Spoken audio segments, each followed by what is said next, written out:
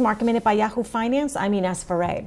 Boeing today hosted its annual shareholder meeting, a virtual meeting which comes before its quarterly numbers, which are due out on Wednesday. Boeing CEO says that air travel could take 2 to 3 years to recover amid the coronavirus pandemic.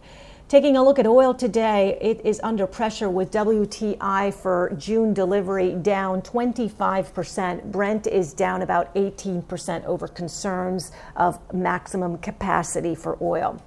And looking at some of the Dow components which are moving this morning, those include Home Depot moving to the upside, as well as JP Morgan Chase, as financials are leading the gains today. For more Market Minute news, head to yahoofinance.com.